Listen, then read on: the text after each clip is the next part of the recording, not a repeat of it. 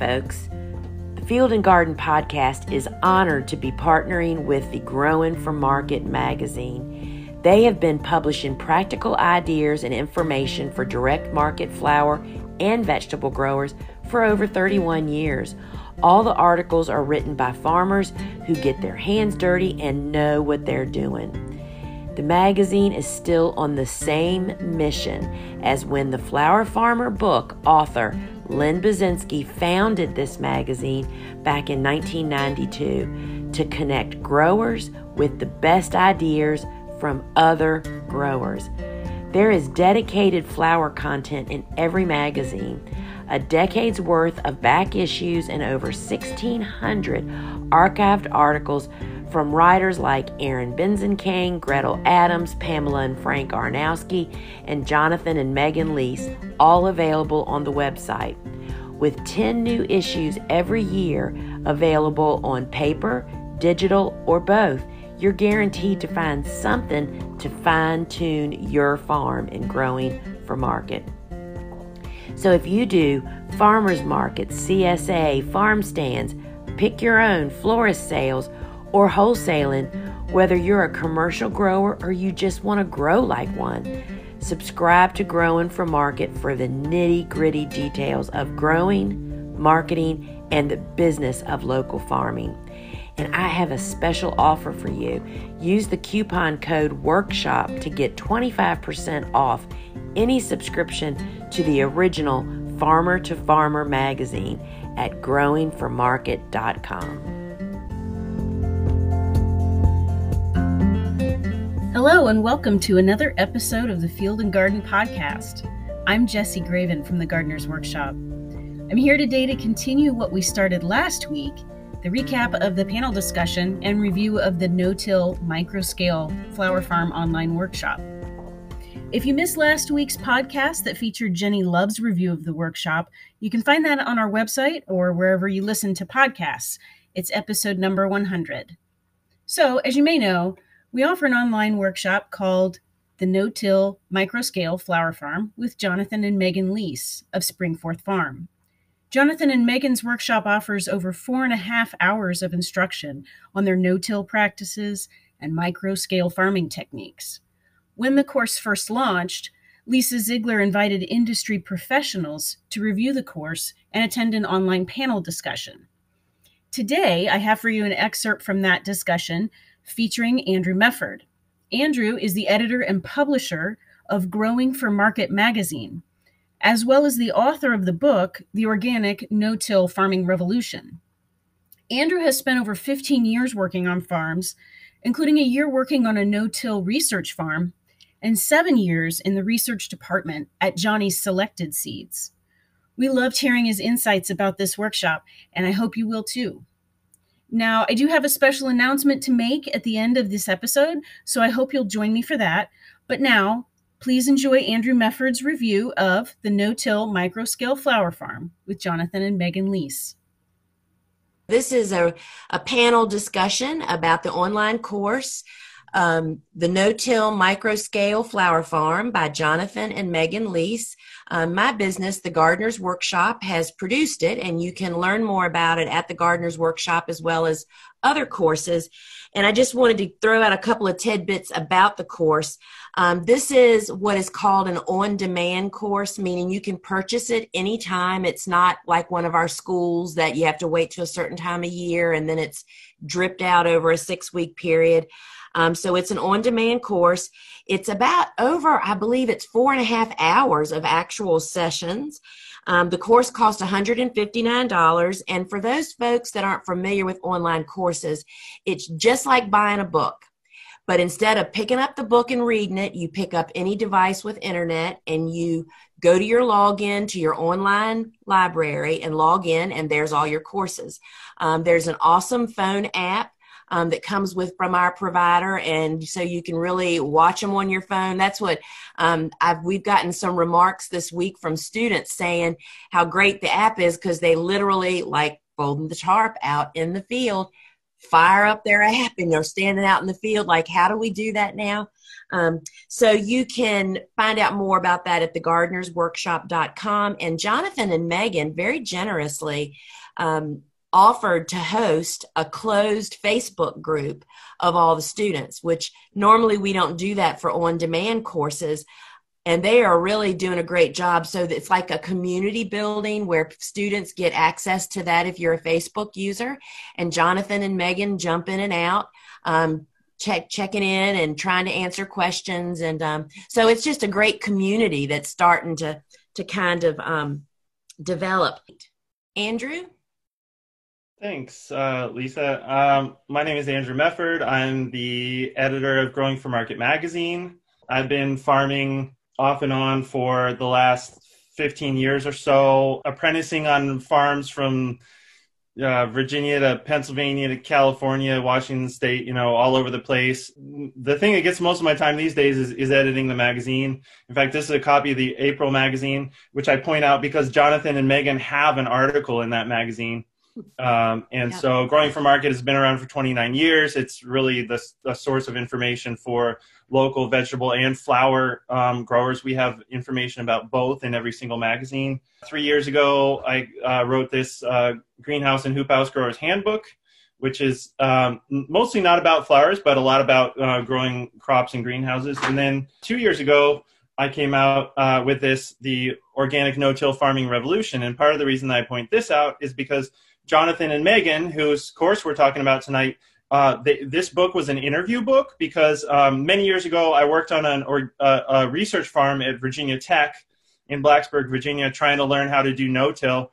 And it was really great, but I learned a method with a roller crimper method you may be familiar with that didn't really work out for our farm. We weren't quite a micro farm, but at the time we were leasing 3 acres from my grandma in Pennsylvania. And so what I realized is the roller crimper method doesn't really scale down. What I needed was the kind of stuff that Megan and Jonathan were doing. So the best interviews went in there. Yeah, I did like the setup, the introduction to the course, which is basically talking about how, I feel like that's how not to burn out, right? Because they're talking about how, set your goals and sort of have that check-in. I forget what they called it, the winter retreat or something. Yeah, the retreat with your spouse.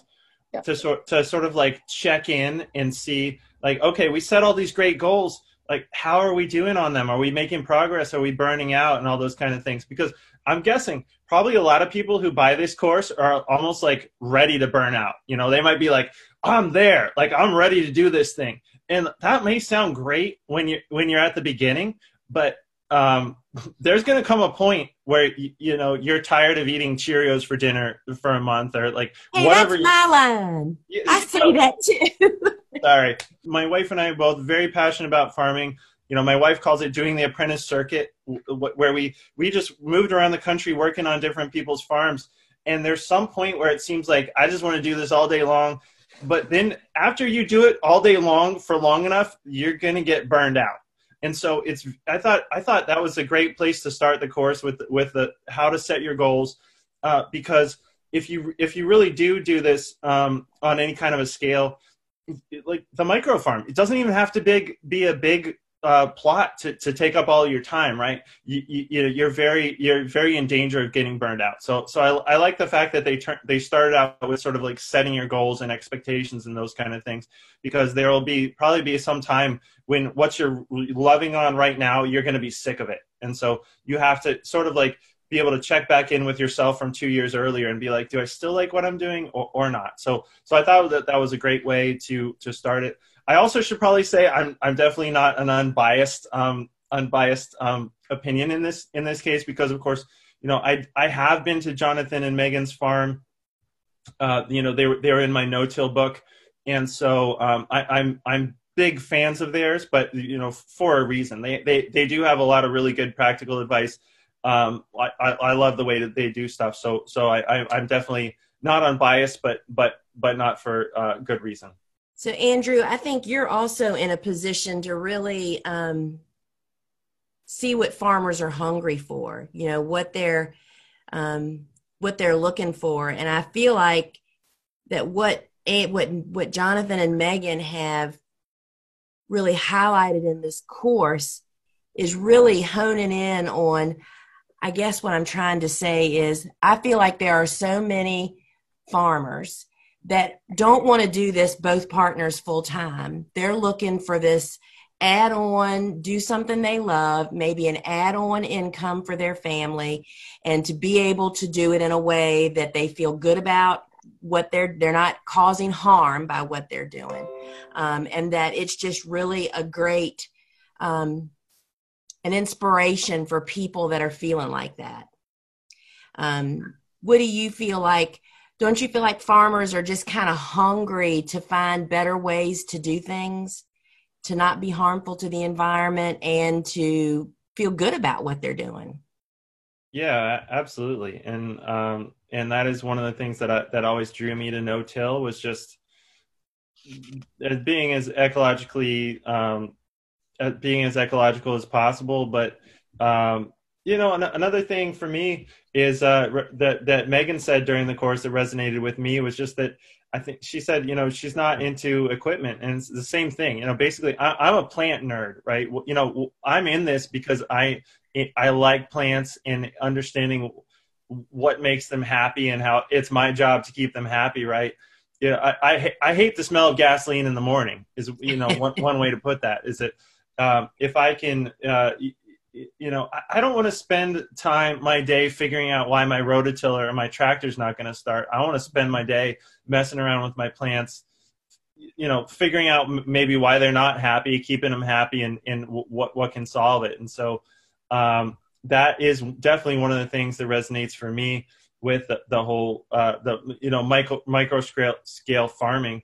Just that one of the exciting things for me about no-till is that it breaks down the biggest barriers that I see for beginning farmers. And those barriers are access to land and access to equipment, right? Because granted, in most cases, equipment isn't as expensive as land.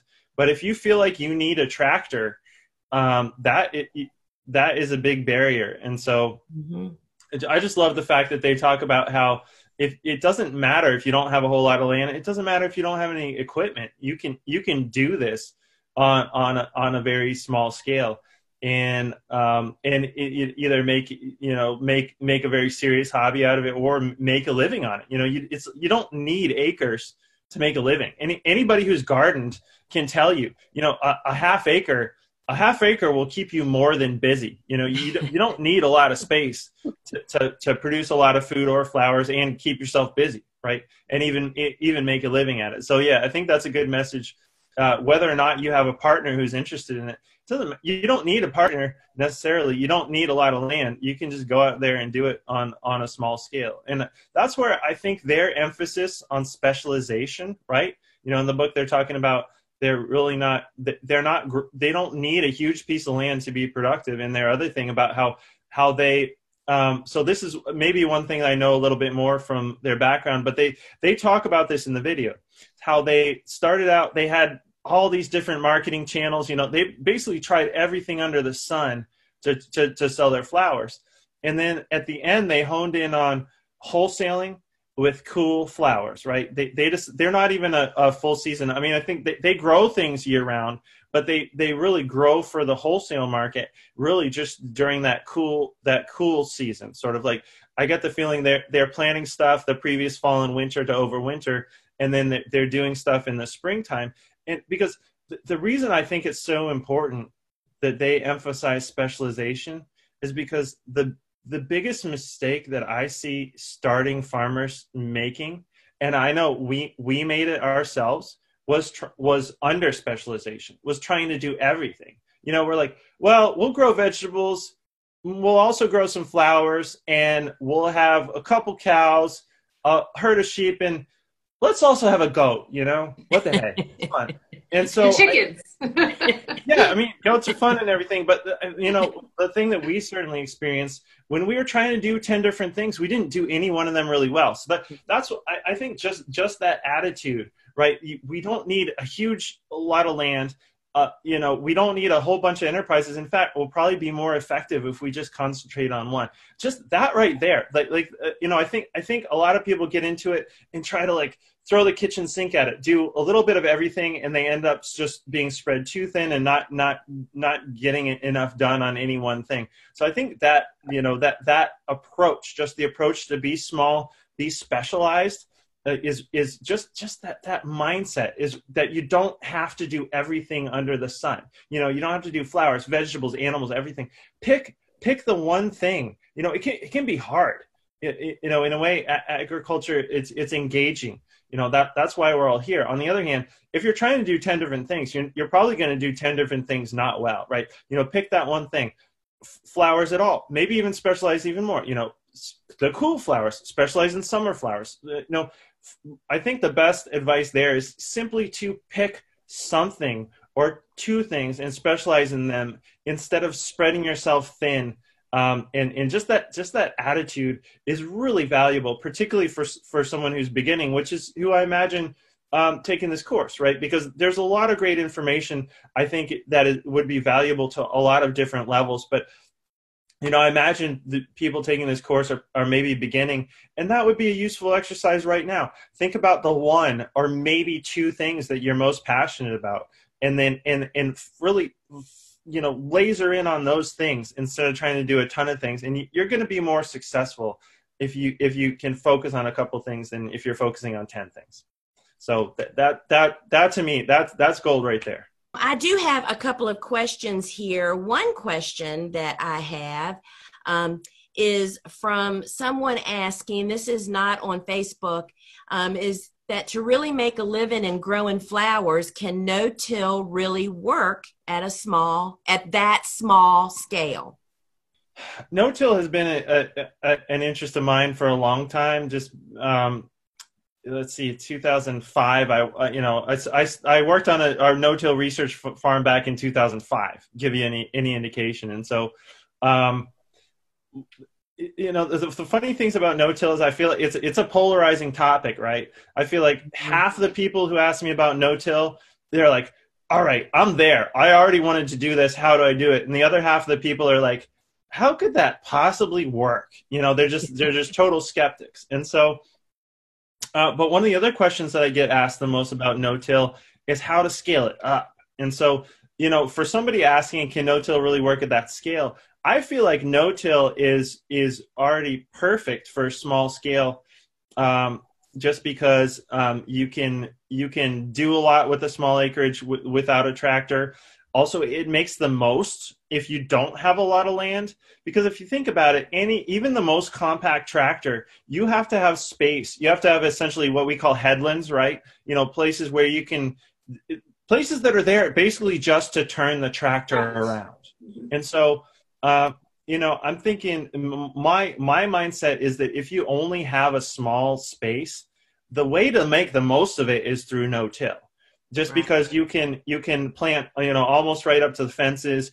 You can have, your paths can be as small as you're comfortable walking in, right? It doesn't matter how wide your tractor tires or even your walking tractor tires are, or how big that needs to turn around. You can really just make things as tight as you're comfortable working in. I feel like no-till is the way to make the most out of a small space. And so I think that's why no-till and small acreages really just go hand in hand, because you're going to be wasting more of your space if you need any kind of equipment to be operating in there. And so, the whole profitability aspect, I feel like, it obviously if you're farming on, let's say, half an acre, obviously you're not going to be supporting 10 people. You're not going to be employing 10 people on that kind of an acreage, but you can, as anybody knows who's gardened on a half an acre, I mean, a half an acre could keep you busy all day long.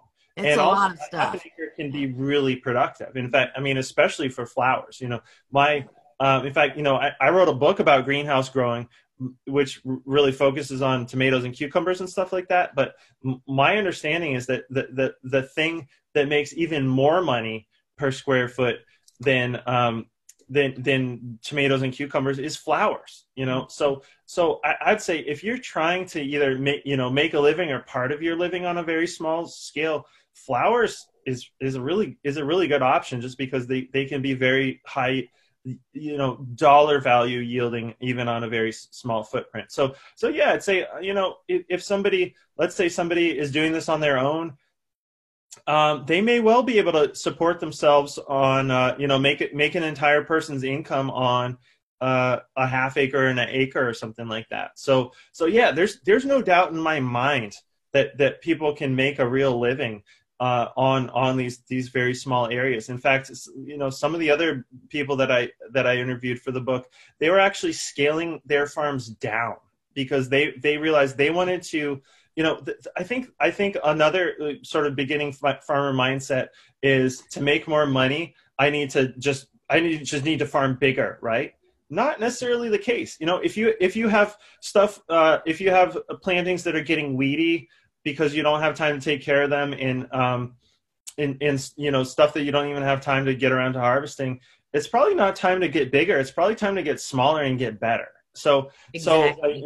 I love that question, because I think that it's kind of a misconception that to be commercially viable, you need a lot of space. No, to be commercially viable, you just need to take really good care of the space that you have. And so that's where I think the no-till and the flowers play right into that. You can do a lot with no-till and flowers on a very small footprint. Okay, welcome back. I have that special event info for you now, if you haven't already heard. The instructors of this workshop, Jonathan and Megan Leese, have offered to host a live Q&A session on Earth Day, Friday, April 22nd, 2022. All students of their workshop are invited to attend, and we hope to see you there. Details will be emailed beforehand to everyone who has purchased the workshop. So now is a great time to purchase the workshop if you haven't already. Dive into the material and get your questions ready for the live Q&A. We have more details available on our website, so you can go to thegardenersworkshop.com and click on online courses, then on-demand courses, and you'll find it in there. Thank you for joining me for a very special episode of the Field and Garden Podcast.